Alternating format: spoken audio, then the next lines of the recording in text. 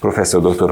a Mocsai Lajos, a TF Podcast vendége. Elnök úr, nagyon szépen köszönöm, hogy elfogadtad ezt a meghívást, és itt vagy, és ebben a téli síszünetben remélem, hogy nagyon sokan meghallgatják azt, amit mondani fogsz, és ráadásul kellő szakmai múlttal, kellő szakmai súllyal egy olyan témáról fogsz beszélni, ami mindenkit érdekel, mert a sikeres vezetői modell a világ élsportjában, a sportban, hogy lehet valaki jó edző, jó sportvezető, az gondolom nagyon fontos kérdés, és erről neked van tapasztalatod is, és sokat is szoktál beszélni, kérlek, hogy beszéljünk erről egy kicsit. Köszönöm a lehetőséget, valóban 40 évi edzéskedés, és most már ugye 45 év itt a testnevelési egyetemen, mint oktató, tanár, ez egy komoly időléptéket jelent. Tehát mind a tanításban, mind az oktatásban, tehát az edukációban, mind pedig a másik oldal, ahol szintén a képzés, oktatás, a pedagógia, a pszichológia jelen van, mindenképpen sok tapasztalatot jelentett. És miután világhírű sportolókkal volt módom hosszú távon dolgozni, a világ legjobb kézilabdázóinak egy jelentős részével, tapasztalatom van arra, hogy a sikeres vezető, a sikeres edző milyen szoros kapcsolatban van, hiszen mindkettőre a csúcs teljesítmény kényszere vár, és a csúcs teljesítmény mentén kell összegeznünk azokat az ismerveket, ahol ebben a téthelyzetben tud teljesíteni az egyén. Erre pedig nem mindenki képes, mind ahogy látjuk, és ezt keresünk a legnagyobb és legjobb szándékkal, hogy a legmagasabb képességek, készségek rendszerébe hogyan tudjuk fejleszteni a személyiséget ahhoz, hogy erre alkalmas legyen, és ki az, aki igazán tud hatni, mert a sportban van még egy olyan faktor, ami a vezetőknél is jelen van, és ezért nem választanám szét a világszintű sport edző vezetői tevékenységét, mondjuk a nemzetközi elismert akármelyik területen meglévő vezetők elé állított kritériumrendszerre. Ez ugyanaz, a csúcs teljesítmény, egy NATO katona, amely óriási téthelyzetben hajtja végre a munkáját, és egy edző, aki a világ élvonalával küzd, nagyon-nagyon hasonló területen tevékenykedik, hiszen mind a kettő a saját szakmájába a meglévő specifikációt figyelembe véve csúcs teljesítményre kell, hogy kerüljön. Ezért arra gondoltam, hogy a mostani lehetőséget kihasználva néhány ilyen gondolatot mondanék el, hogy mire van szüksége a sikeres vezetőnek, milyen személyiségjegyekkel kell rendelkeznie, illetve mit kell neki betartani, mind karakterben, mind jellemvonásban, mind készségek területén, ahhoz, hogy ő eljusson, hogy más emberekkel is el tudjon érni kiemelkedő teljesítményt. Itt látjuk az élsportban, hogy nagyon kevés az a kiemelkedő edző, aki olyan közeget tud teremteni magára, hogy a maga köré, hogy az elfáradás ellenébe évi több mint 1000 óra közös edzésmunkával csúcs teljesítményt érjen el a sportolóival, illetve abban a közegben, amivel naponta sokszor 6-8 órát együtt tölt a fiatalokkal, illetve az élsportolókkal, megfelelő attitűd alakuljon ki ahhoz, hogy ez a fejlődés, ha nem is mindig töretlen, de a megfelelő barriergátakkal is mindenképpen fejlődési tendenciát mutasson. Röviden ennyit a bevezetésről, amiben szeretnék egy rövid ismertetőt adni, hogy annak idején a világ kézilabdázásának, és ez nagyon fontos, aki hallgatja ezt a podcastot, hogy gyakorlatilag most nagyon magasan kvalifikált emberekről van szó, tehát nem kezdő sportolókról, hanem az első kérdést megfordítottam egy sporttudományos, karakterű, jellegű kapcsolatteremtésben. Arra voltam kíváncsi, hogy az északi skandináv, a nyugat-európai, spanyol, francia, dél-európai, szláv kézilabda kultúrában és a magyar kézilabda válogatottan melyek azok az elvárások, ami alapján egy kiemelkedő edző teljesítőképes tud lenni. Tehát a kérdést megfordítottam, nem az edző oldaláról vizsgáltuk az elején a problémát, hanem azok a világsztárok, akik a tehetségüket, a jövedelmüket, az egész életüknek egy legfontosabb szakaszát rábízzák egy emberre, aki tulajdonképpen a vezető, hogyan fogadják el, és hogyan tudnak vele úgy együtt dolgozni, hogy az elvárási szint, hogy ők minden nap jobbak legyenek, hogyan szolgálja és hogyan tudja a mester, a vezető szolgálni ezt a közös munkát. Ez azért érdekes, mert ennek téthelyzete van. Ugyanis a sportoló először élvezi annak a lehetőségét, hogy könnyebb, lazább és barátságos és könnyed a munka, vagy néhány év után rájön, hogy ebből ő nem fog megélni, és akkor maga fogja kiharcolni, hogy a tehetségéhez mért legjobb adekvát munkát vele kellene megcsináltatni, hogy az a 10-15 éves pályafutás alapján ő mind sportértéket, mind anyagi értéket termeljen. Ebből adódóan ez egy éles közeg, és ezért voltam kíváncsi arra, hogy itt melyek azok a tulajdonságok, amelyek a legfontosabbak. Az első dolog a fölmérésem alapján egy általános és egy speciális terület volt. Kíváncsi voltam, hogy általában melyek azok az alapvető kívánatos tulajdonságok, amely a vezetővel szemben megnyilvánulnak.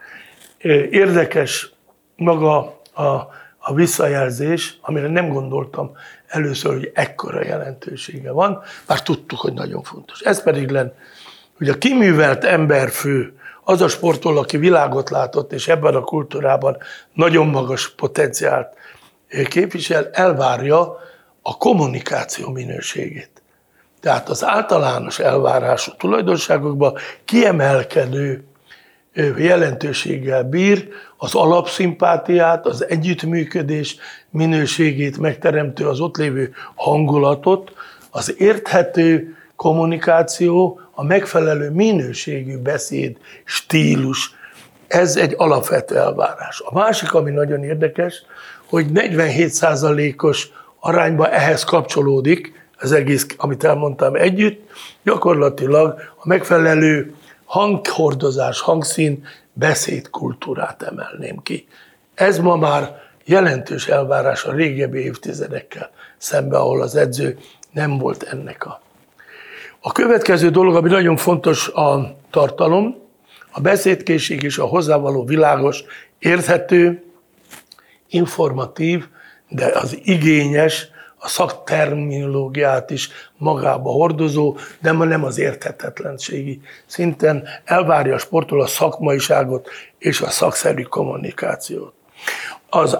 A megfelelő következő lépés gondolat volt a sportág specifikus gondolkodásba. Mi? Tehát magyarul egy vezetőtől a saját munkaterületén, a saját specifikációban mi a legfontosabb?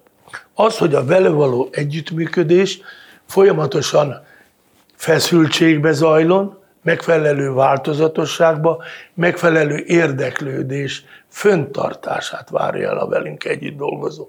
Tehát a monotónia az, amikor a második percben már elkezdi a hallgató, azt se tudja, hogy miről beszélnek hozzá, mert a vezető képtelen föntartani az érdekességet és a feszültséget. Az élsportban a gyakorlati munka és az elméleti képzés során alapföltétel. Ez mindegy 47%-ot jelent. A következő hasonló nagyságrendet képvisel a szakmai kultúra, a szakmai tudás, az elismertség és a kompetencia jelenléte. Ezt fölhívnám a figyelmet, hogy a kettő tulajdonképpen teljesen összefonódik, mert a verbális kultúrán keresztül realizálható az az elfogadottság, amiben megvalósítja magát a vezető. És itt jelenik meg, hogy a szakmai kompetencia, a szakmai ráhatás, az elfogadottság mértéke miként jelentkezik később motivációban, miként jelentkezik a közös fáradás ellenébe való közös cselekvésnek a minőségi megvalósításában. Ezt mindenképpen kiemelném. És harmadikként megjelenik az a tényező, ami alapvető elvárás, hogy legyen egy katartikus, egy nagyon energikus, egy olyan energiát adó személyiség a vezető, amely a megfelelő motivációval és egy nagyon komoly kisugárzással kell rendelkezni. Gondoljuk bele, hogy az élsportban a teljesítményzóna nagyon sokszor a fájdalom kínzónába kerül. azok az edzők, akik mind az időben való terhelést, mind a fáradás ellenében való terhelést, mind a terhelés nagysága arányában a csúcs teljesítményeket tudja edzésen megvalósítani, ezek az emberek képesek a sikerre. Annyit jegyeznék meg, hogy azok a világhírű sportolók, például egyéni sportágban is, de csapatsportágban, akik képesek naponta 4-6 órát azzal a tématerülettel foglalkozni, hogy jobbak legyenek, a kiegészítő gyógytorna, gyógytestnevelési résszel, az erősítéssel, a sportszakmával. Tehát gyakorlatilag ezek a világot verő sportolók olyan vezetőket várnak el, akik képesek arra, hogy ezt a terhelést végig tudják csinálni. Akik nem rendelkeznek ilyen karizmatikus erővel, mozgósítási erővel, az nagyon sokszor egy-két sikeres év után eltűnnek a sikeres vezetői területekről. Nézzünk meg néhány gondolatot ezzel kapcsolatban, hogy az emberek közti interpersonális kapcsolatban mire fektetnénk a legnagyobb hangsúlyt. Itt nagyon érdekes, mert kritikusak a fiatalok, és rögtön megérzik azt, hogyha az ő tehetséggondozásuk nem megfelelő mértékben és minőségben zajlik.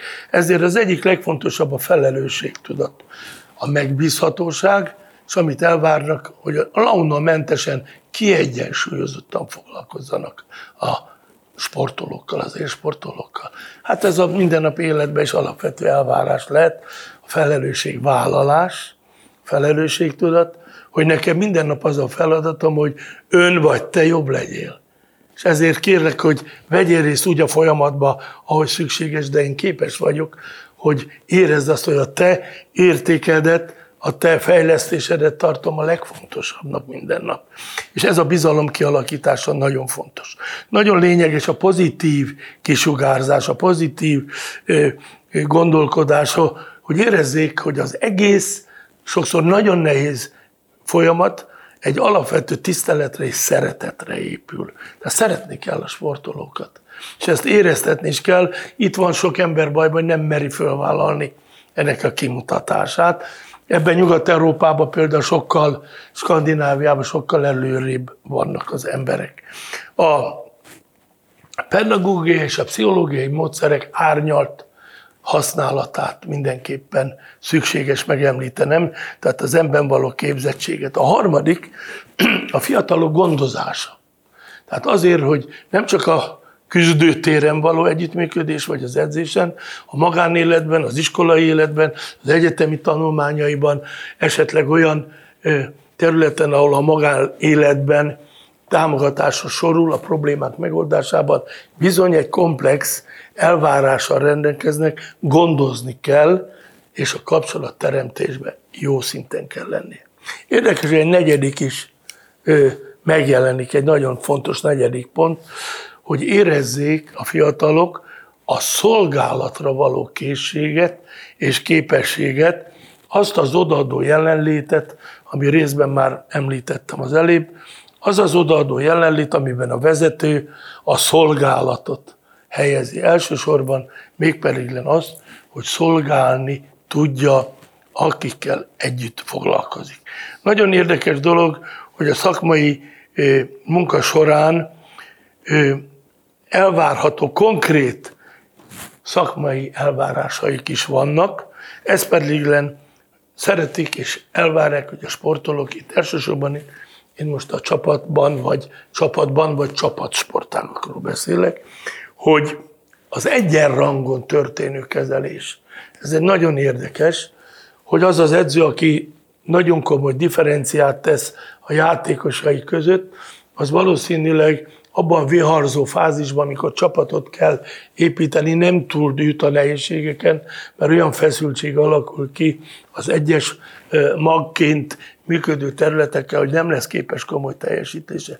Tehát az alapvető egyenrangon tisztelettel való jelenlét. Nagyon fontos a sportolók véleményének, észrevételének, különösen a sport együttműködés jobbítására vonatkozó vélemények beépítése, felhasználása a közös munkába. Én rendszeresen alkalmaztam olyan stratégiai elemeket, ahol kikértem a véleményüket. Majd a gyakorlat bebizonyította, hogy Hán mester, nem jót gondoltunk, elnézést. Tehát magyarul érzik annak a fajsúlyát, hogy a döntésekbe, a stratégiai döntésekbe bevonva hol lesznek sikeresek, hiszen ők a végrehajtók. Ők vannak téthelyzetben, ezért vállalniuk kell ezt részt a megfelelő véleményalkotásban, és nyilván a kivitelezésben is. Nagyon fontos egy olyan kritikus, pozitív atmoszféra kialakítása, ez nagyon lényeges, kritikus, ez nem jelenti azt, hogy nem pozitív egy meglévő atmoszféra, amely alapján az edzések, a közös munkák hangulata, az együtt elköltött időnek az a minőségi idő érzete, és itt fölhívnám a figyelmet egy nagyon fontos vezetői attitűdre. Az el nem vesztegetett idő filozófiája. Egy élsportoló, ha egy olimpiára vagy bármilyen célra készül, ha egy nap egy edzés elmarad, azt nem lehet többet bepótolni. Tehát ki kell alakítani a velünk együtt dolgozóba, hogy azok az időpillanatok, amiket ő nem arra szán, hogy jobb legyen minden percben, az többé nem bepótolható. Tehát én mindig úgy végeztem a munkámat, hogy a velem együtt dolgozók érezzék, hogy az a pillanat és az a perc, amiben ma együtt küzdünk és dolgozunk a sikerért, ez nem bepótolható többet. Nagyon sokan hagyják, hogy akkor ma ilyen hangulat van, ez most nem kell, másképp csináljuk, beleszürkül az edző a munkába és föladja a követelményrendszerét. Tehát gyakorlatilag ezek nagyon-nagyon fontos dolgok, ami alapján egy olyan küzdőképes atmoszféra alakul ki, amiben érdekelté tesszük a velünk együtt dolgozót, hogy minden perc, minden másodperc, ha elvész, ez soha többet már nem javítható ki. Ez a teljesítmény orientált professzionális hozzájárulás. Nagyon érdekes összefoglalást írtam, hogy a magyar mentalitásnak megfelelően az vezetőnek olyan demokratikusnak kell lenni, amennyire lehetséges, és annyira autokratikusnak, amennyire szükséges. Tehát a sportban ez nagyon érdekes, ahogy hullámzik a vezetői elvárás, mert egy sorsdöntő helyzet felelőssége az mindig a vezetőt terheli. Nem mondhatod azt a cserepadon, figyelj, van kedved belőni ezt a kritikus hetest? Vagy úgy gondolod, ha arra jársz, ez nincs így. Állj föl, fiam, menj be és döntsd el a mérkőzést. Tehát vállalni kell a felelősséget, vagy ki kell alakítani, hogy az egyén fölrakja kezét, hogy ezt oda megyek és én vállalom. Ez egy nagyon fontos két lehetőség. Tehát magyarul a demokratikus alapvető attitűd kialakítása egy vezetőnek fontos, azonban vannak olyan döntési helyzetek, ami nem adható át, teljes felelősséggel, autokratikusan kell dönteni, mert senki más nem fogja fölvállalni érte a felelősséget. És van egy laissez-faire, egy harmadik helyzet, amikor magára kell hagyni az embert, nem csak azért, hogy a sok eltöltött idő és a küzdelem bizonyos fokig amortizálja nyilván a kapcsolatokat, ezért szokták mondani, hogy 6-7 év után például egy edzői munka nagyon sokszor 3 év, 7 év után kritikussá válik. Nem csak a magánéletben a 7 év a kritikus. Ebből adódóan azt kell mondanom, hogy az önmeghatározás, amely a sportolót, egy férfit igazi férfivé teszi, vagy a sportolót a saját hierarchiába igazi minőségi sportolóvá emeli, ezért kell hagyni egy olyan részt, hogy valójában önmagát megfelelő módon el tudja helyezni, és ezzel erősíteni kell azt a jellemet, karaktert, amiért minden ember saját maga felelős. Tehát az az értékrend, ami alapján a saját jellemét a személyiség fejlődés során építi, ezért minden ember saját maga felelősséget kell vállalni. Viszont ebben a magára hagyott időszakban ennek az érése és a megfelelő egyéni belső küzdelmek valójában ez szerint kell, hogy lezajlódjanak. Ez nem túlnyomó részben, de mind a 3 módszert használni kell, mint tudjuk a pedagógiai alapjaiként. Fölmerülnek a vezetőnek a nem kívánatos területei, a nem kívánatos tulajdonságok, meg nem kívánatos személyiségjegyei. Ezért Az edző félelmetes. A vezető megmutatja, hogy ő a hierarchia első embere, milyen hatalommal rendelkezik, és ezen keresztül próbál vezetni. Ez egy ideig működik, de igazán a nagy csúcs teljesítményekben, ha nem találkozik a két terület, akivel küzdök a sikerért, az gyakorlatilag egy idő után ez nem működik. Félelem szorongásos helyzetben a teljesítmény exponenciálisan csökkenhet. Talán egy kicsit vidámítsam a hangulatot, ha egy nagy kandúrt fölültetünk egy asztalra, és alá az egércsaládot rakjuk egy ketrecbe, gyakorlatilag órák alatt stressz helyzet alakul ki, elveszti a család a nemzőképességét, és rövid időn belül kihalnak, pedig csak a főnöknek a szagát érzik a macskának, és nem is találkoznak vele effektíven. De ez olyan hihetetlen félelemmel jár, hogy az élet föltételei veszükülnek. Na most miből gondoljuk, hogy a szenzibilisebb emberi kultúra, ha ilyen jellegű vezetővel találkozik, rövid idő alatt lehet eredményt, együttműködést elérni, hosszú távon ezek halálra vannak ítélve. A nem megfelelő, érdekes, itt visszajött a visszajelzés, ugye a tesztkészítésnek van egy, hogy visszakérdez másik oldalról.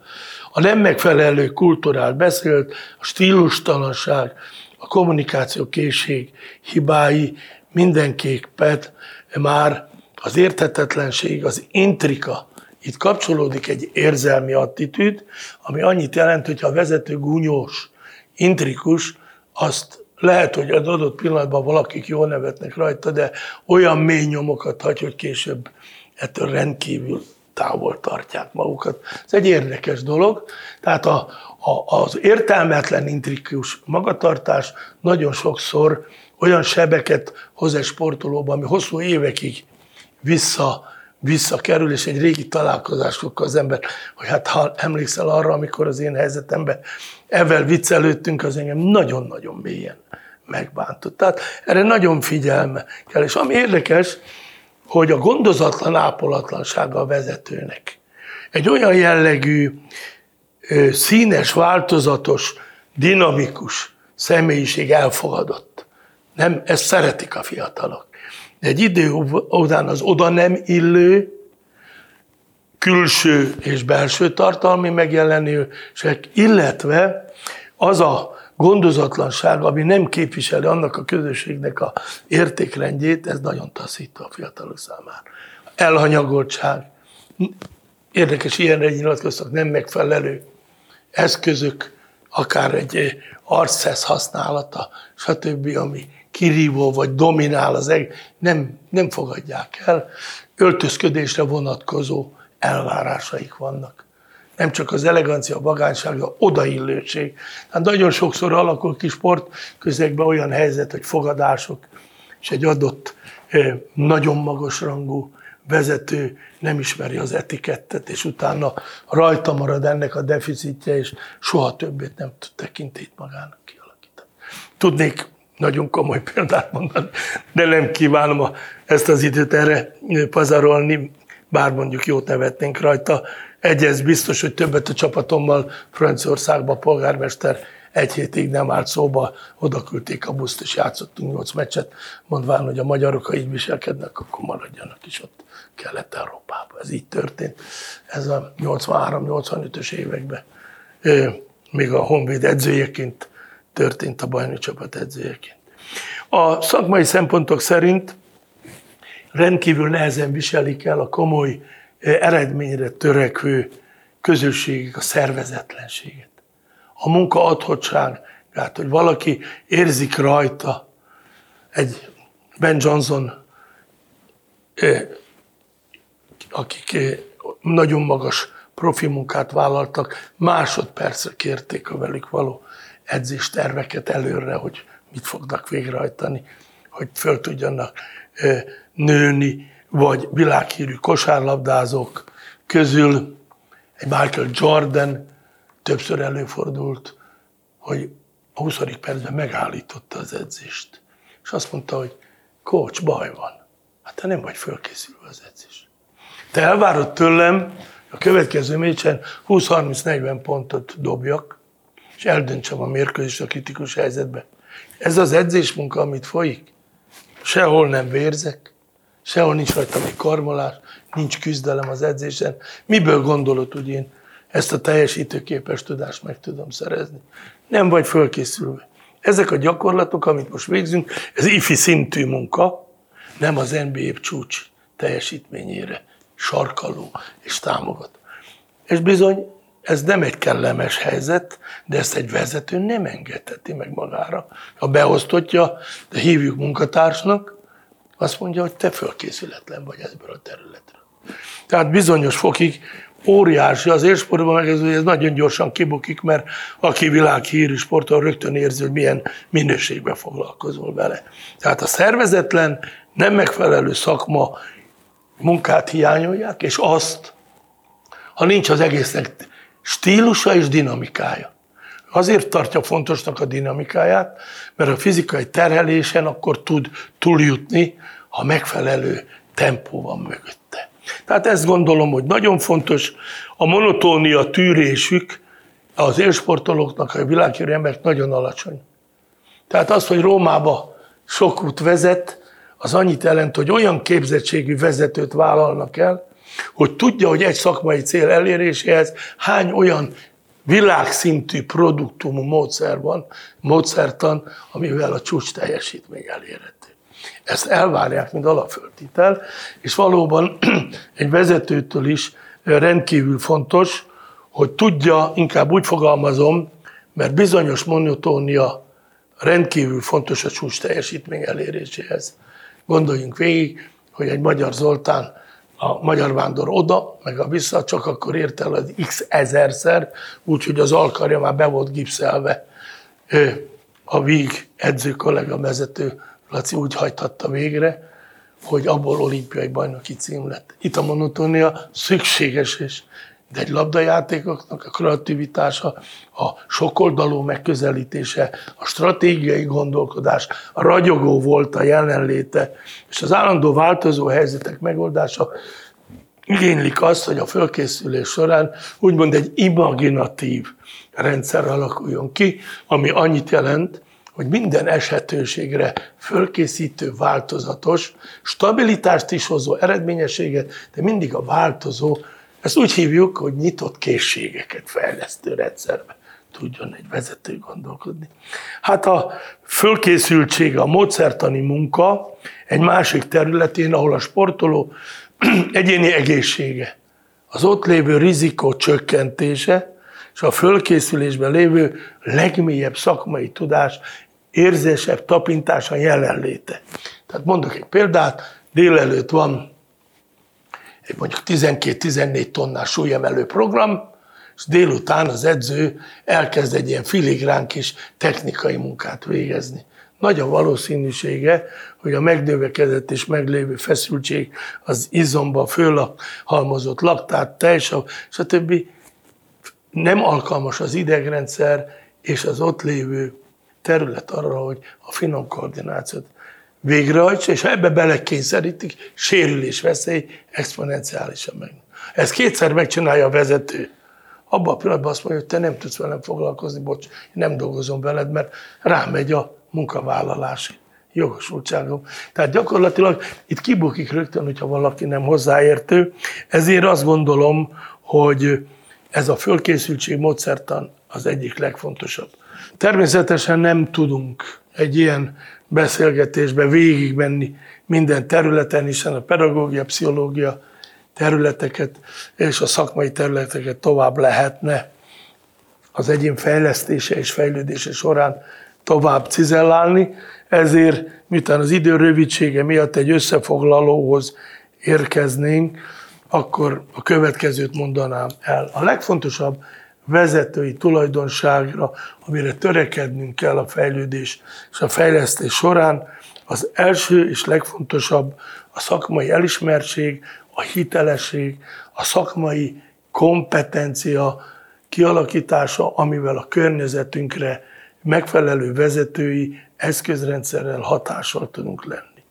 A második, ahogy ezt tesszük, a kiemelt, magas szintű, pozitív egyéniségen átsugárzó, karizmatikus, a fáradás ellenében a küzdelmet, a teljesítményt fenntartó, megfelelő kapcsolatteremtő, kommunikatív képességekkel rendelkező vezetői egyéniség, aki mindezzel megfelelő módon tud bánni, hogy fenntartsa a teljesítőképes tudáshoz vezető terhelés és teljesítmény arányában jelentkező struktúrákat.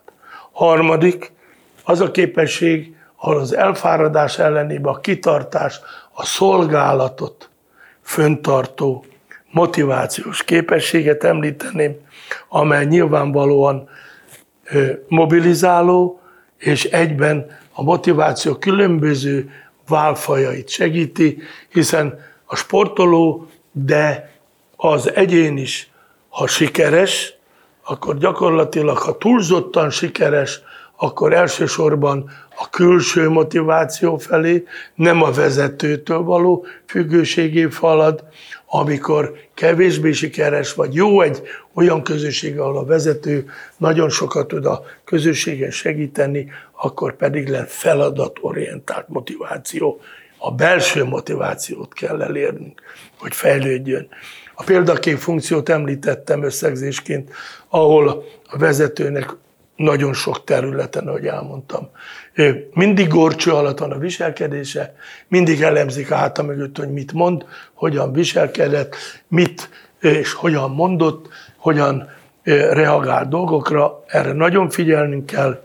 A probléma megoldó képességet nem utolsó sorban mondanám, a téthelyzetben, a nagy feszültség alatt történő probléma megoldása, hiszen irdatlan tét, egy olimpiai döntő, vagy világverseny, vagy Európa, minden meccs hihetetlen nyomás alatt történik. Ez egy idő után kirostál nagyon sok ember, nem bírják el a feszültséget, és nem tudnak ott jó döntést hozni.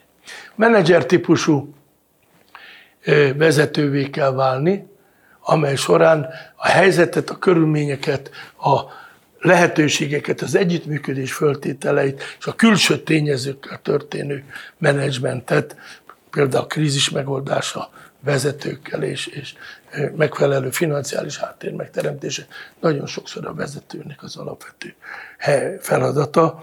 És a következő az, hogy mindig meg tudjon újulni. Ez a 7. olyan pont, amely azt jellemző, hogy a vezetőnek a sikerek vagy kevésbé sikeres zónából neki kell elsőnek lenni, aki újra kezdi. Pap Lacival búcsúznék annak idején, mikor belém karolt Szöulba, 88-ban az olimpián, hogy Lajos, de jó, menjünk együtt haza, mert abban a nagy kavalkádban nem volt egyszerű tájékozódni. Azt mondta, nehogy azt hitt, hogy engem nem ütöttek le, csak én azok emberek közé tartoztam, aki nagyon hamar fölkeltem. Hát ez a vezetőknek egy nagyon-nagyon komoly tulajdonsága.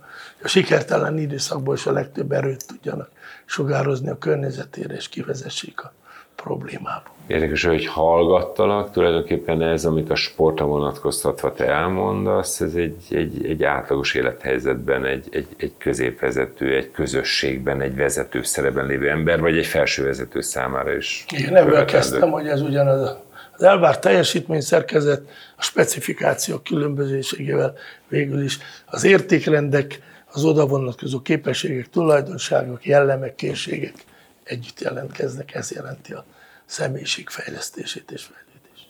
Nagyon szépen köszönjük.